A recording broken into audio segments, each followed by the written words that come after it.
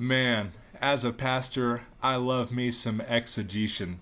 Today we're going to be talking about exegeting your culture. But if you want to exegete the Bible, let us recommend the CSB, Kyle. Yeah, both of us use it in our preaching and in our personal devotions, and we would encourage you to check out csbible.com. Yeah, but for now...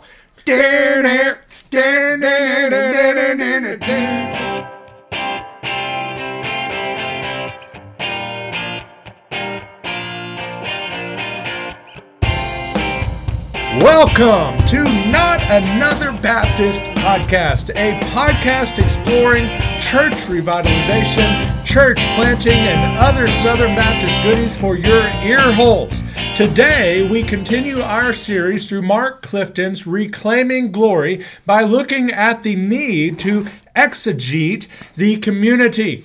Exegetion. Whatever that is. I can't talk very well today because I'm so cotton picking excited that baseball is back, baby. Baseball! What have the Rangers done for you lately? You know what? The Rangers, they have remained faithful and loyal to their fan base. And they have not winning. They have attempted to win. Okay, They've given it the old college try, but they have not. When was the last championship of any kind that they got? I can't remember. When was it? Do you remember? Oh, it was so long ago you forgot. Is that it? Because I can't remember the last time that the Houston Astros won anything. I can't. No, the Astros are like Voldemort. They're the team that shall not be named. Okay. Well, anyway, I'm Matt Hensley, pastor of Mayhill Baptist, and I'm joined by Kyle, non-alcoholic beerman of First Baptist Church, Alamogordo. We're both pastoring fantastic churches in southern New Mexico, wading through the waters of church revitalization, and are glad that you pulled up a chair today as we share a little bit about what we're learning through all of these successes. That list is long. Yeah, and then all of the failures, that's mostly long in Kyle's case. And we always hope that you'll leave here today encouraged. But before we jump into exegetion of the community or whatever that was, exegeting the community, Kyle, how's the family doing? We're doing well. So I think the last time we talked, my son was still doing basketball, I think. So that's over. Our daughter's moved into soccer now. And our son's Lego League team was one of 3 teams in the state of New Mexico out of the 36 that showed up that got to go on. So we're preparing for another Lego League thing off in May, I believe, is when that's happening. So we're gearing up to travel a little bit and go do more Legos. So it's fun. It's busy time of the year, 10 and almost 9. So as you well know, that's easy. It's nothing's going on in our life. No, nothing. We had the grandma in town for a little bit, cool. And so that was always good. And that's where Dad just learns to just bite his tongue. That's the best thing you can do for a weekend with Grandma is just bite your tongue. But it went well.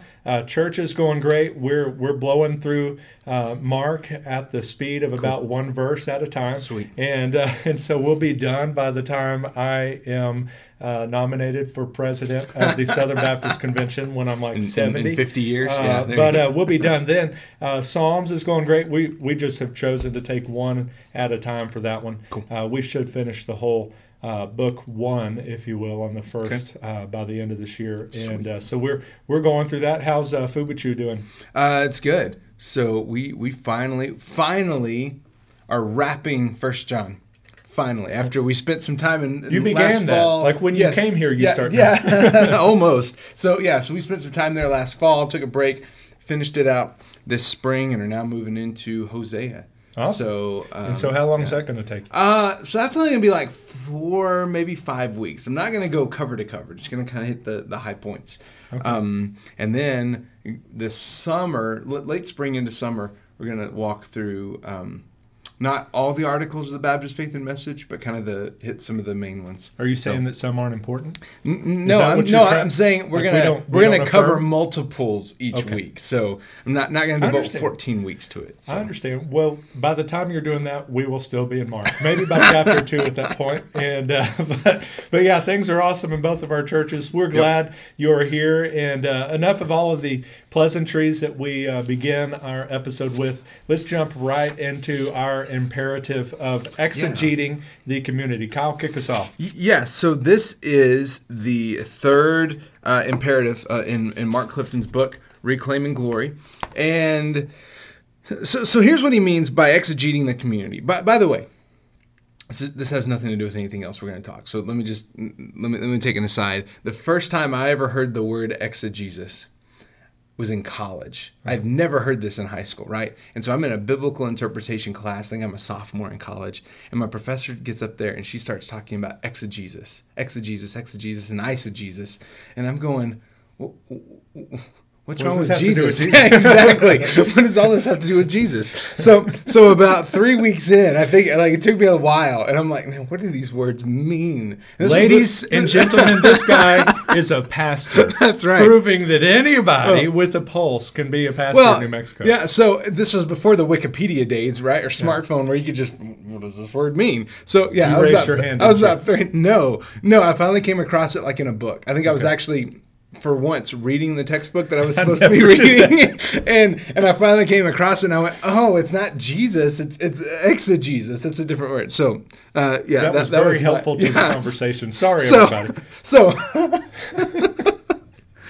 it's better than my exegesis. Not a helpful Baptist podcast. So exegeting the community. This is basically doing the work of a church planter as a either replanter or revitalization pastor. And that's simply getting to know the community, learning to know the community where your church is. Now, this is going to look a little bit different, obviously, in Mayhill than it does in Alamogordo. Because Mayhill, I know we've talked about this before. What's total population of Mayhill? 50. Okay, so we're sitting at about 40,000. So still a relatively small community, right? So I mean, we have definitely some different neighborhoods. There's a little bit of a neighborhood right here around our church, but since we're in downtown, what's happening here is a lot of the old houses that are in our immediate neighborhood are being bought out by businesses. They're historic homes, really kind of picky about what you can and can't do with them. So in that case, a lot of it is we're kind of becoming less of a residential neighborhood right around the church. So how do you exegete the community? So talk to us about Mayhill, population 57. So I'm coming into it. You've been here for a little bit, so you did some of these steps, a few years back, and it's already changed a little bit there. Ours is going to be a very slow to change neighborhood, apart from just somehow there being an explosive growth. Right. But when I came in, one of the first things I was told by the committee was when you Google Mayhill, some of the first things you're going to see is this convenience store. Oh, yeah. And so, we've shared about that on the podcast before. At the time was just covered with racial slurs and all kinds of just vile stuff all over. Had been on the news, CNN, Fox, everywhere. Awesome. And so that is the reputation of our town outside of the world. So that's what I was able to almost have a preconceived notion that I'm walking into Trumpville that it was just going to be a very tense place. It was going to be very political. That's what I was expecting when I came in. But then I got there and I realized that all of the neighborhood around the church, that giant number of 50 some odd people, cared not about that convenience store, was embarrassed by that convenience store, did not shop at that convenience store. And so I had to realize that everything that I kind of brought to the table to Mayhill was wrong. Okay. That wasn't the way our neighborhood really was. So did you have any hesitation at first? Like when you Google Mayhill and you see this, and folks, this is still true. I mean, you Google Mayhill and you'll see this convenience store. Did you have any hesitation stepping into this community when that's the first thing you see? Not so much, because I like a challenge. So I was coming in thinking that there's going to be a lot of repair that needs to be happening, and that's what the gospel does. It reconciles. And so I, if anything, made that guy my target for evangelism. Like, we were going to save this guy, and revival was going to come to Mayhill. Like, that's what I came in with. The problem, though, that we did run into is because of that, people that were passing by assumed convenience store equals Mayhill Baptist, and because your church we're is right across the street. Yeah, we're not too far from it. And so we had, and they saved them for me, people that had called over the months asking, why haven't we done something about this convenience store? We can only assume that this guy is a member of your church. He's probably our deacon, maybe even our pastor. Like, there's nobody knows. They just connected those two. And so what I had to do was start to get to know folks, and in our case, it's easier. You've got Walmart, you've got Plateau Espresso, you've got McDonald's. Everybody's going a million different directions. We're a booming metropolis. With us, well, you might get a Chick-fil-A, but with us, we've got a cafe, and that's the extent of where people gather. And so I just kind of, that was my shop for a while, and I got to know every single person that was coming in, get to know what they did. Did they retire there? Had they lived there their whole life? We have a member at our church that pretty much owns anything that is available in Mayhill in terms of like land or whatever. So they had been there their entire life, and they're actually, if I remember right, kind of the name behind the town, and so at least their family was. And so I was able to start learning that by just being there and getting to know that this is kind of the DNA. A lot of retirees, a lot of long time, a lot of people that just come up in the summer, because we're a resort town or whatever. Sense. So that was my exegetion process. Exegetion. I'm rolling with it now. It's my new word. One of these days, when you are Matt Hensley, PhD, and you're teaching at Southwestern or wherever, you're going to be able to use that word. Welcome to Exegetion 101, boys and girls. Yeah, for sure. So let's talk really quickly about some ways to exegete your community. Now again, I mean, yours with 57 people and kind of the one main. I mean, there's one highway that runs through Mayhill, right? I mean, that's basically it. So for you, I mean, hanging out at the cafe, you're going to meet most of the town, right? So here it's a little bit different. I mean, even though it's not a huge place, 40,000 people with an Air Force base that really drives the economy here. So some of the ways I've tried to do that, demographics has been a great tool. There's a website called missioninsight.com. Our state convention has provided all the pastors in the state access to it. Runs great demographics. So when you look at a segment of your community, it'll give you age and racial makeup, economic status, if they're families, if it's retired, what you're looking at. So that's a tool. I mean, that's not the be all end all, but it's definitely a tool to kind of get a good snapshot of your community. Places like coffee shops, and as we've talked about, my love for and addiction to coffee. I spend a lot of time at a coffee shop. One of the things that's worked really well for us is our fall festival. Where we'll set up some inflatables, and the best description I ever heard of a fall festival or of an outreach like that is, it's not to get people from the community into your church, it's to get the people from your church visible to the community. Mm-hmm. And we actually, from ours back in October, we have a young family who's been attending because they were at kind of a tough place in their life. They showed up, met the folks from our church, interacted with them through some of the games and stuff, and said, man, those folks were really nice. They were really friendly. That this might be a church that can help us out. And it's just some ways of getting to know. Now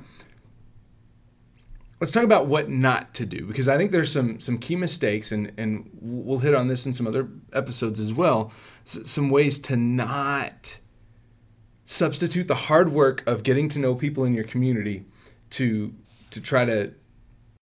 So, and again, this is coming right out of Reclaiming Glory, but he says you don't redefine your church for your community by changing your name. We talked about that, right? I mean, that's not the be all end all, right?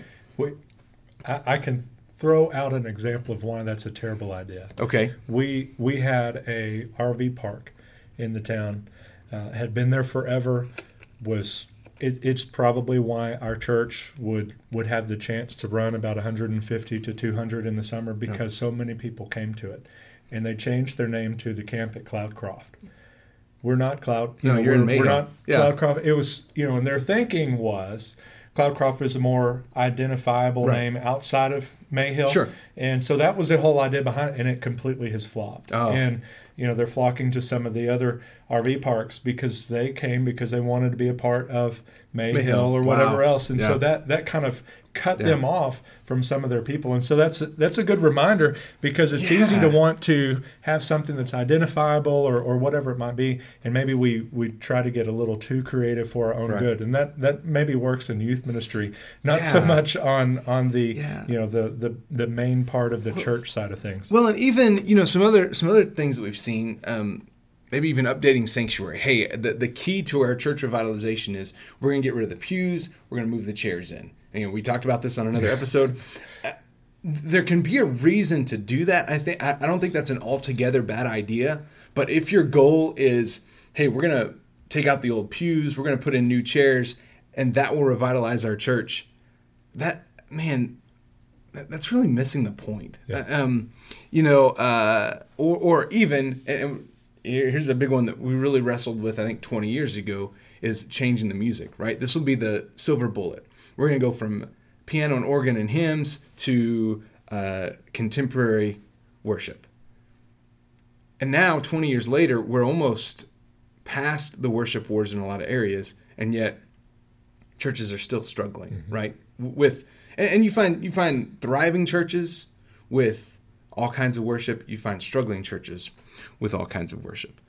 So I think the whole point in this is you don't change your community by the gimmicks. You change your community by getting to know your community. Because folks will come in, and if they're connected in the church with the folks that are there, they'll worship with any kind of music. They'll stay because of the relationships that they've built. So, what else? What else have you seen? One of the things I thought of in the difference, you mentioned the whole eisegesis and the exegesis. I think it goes back to what you were just saying, is we're trying to find out what does this community mean? What is it saying? What do they think about them? What are their needs? What do they see as the benefit of our church right next door? Versus, eisegesis, maybe what am I trying to put into this community? What am I trying to make this community look like, in my own, perception or whatever, what I want it to be. And so I think that's part of what we need to figure out is what is it saying? What is kind of the yearning behind this community? Some of that they're not going to know. They don't know that they need the gospel. Right. But they know that, hey, I feel like I don't even know my neighbors right around. They need community. I feel like I'm just down in the dumps, and there's not a whole lot of money to be made here. What do they? They need the gospel. They need to realize the satisfaction that's in Christ alone. So we have to find out what is at its core. What is our community saying? Do you have anything else to add before we wrap it up? Well, I mean, if there is a silver bullet, clearly it's putting a Starbucks in your lobby. That's it. That's all you need, right? full barista in the lobby. Would they say Merry Christmas when it comes to Christmas time? Yes, absolutely. Forcefully, that's how you do it. And yes, you will have a Merry Christmas, yes. or you will burn in hell. Well, on that note, we could not have taken this dumpster fire to another level without that. So thank you so much Kyle. I do my part. I do what I can. That green tea went down the wrong way. But thanks so much for joining us today. We know there's a billion other things you could be doing, but you took the time to listen to this train wreck and all of its exegesis or Gesian glory. We hope it was helpful today and brought you some encouragement. And just really think about the community, what the needs are, learn it, love it, and just get all in your community and build those relationships, and that's where you're going to see some of those changes happen, not throwing in Starbucks in your lobby. And so if you haven't subscribed yet on iTunes, throw down a subscription there and a 5-star review or whatever podcast you use. Join us on Twitter or at Twitter, however you say that, at NAB_podcast, or on Facebook under our name, or visit www.notanother.baptistpodcast.com for more insight and to what we're doing here and with our lives. So until next time, may your coffee be as black as night and as bold as the gospel you declare. Have a great day. Bye, God everybody. bless.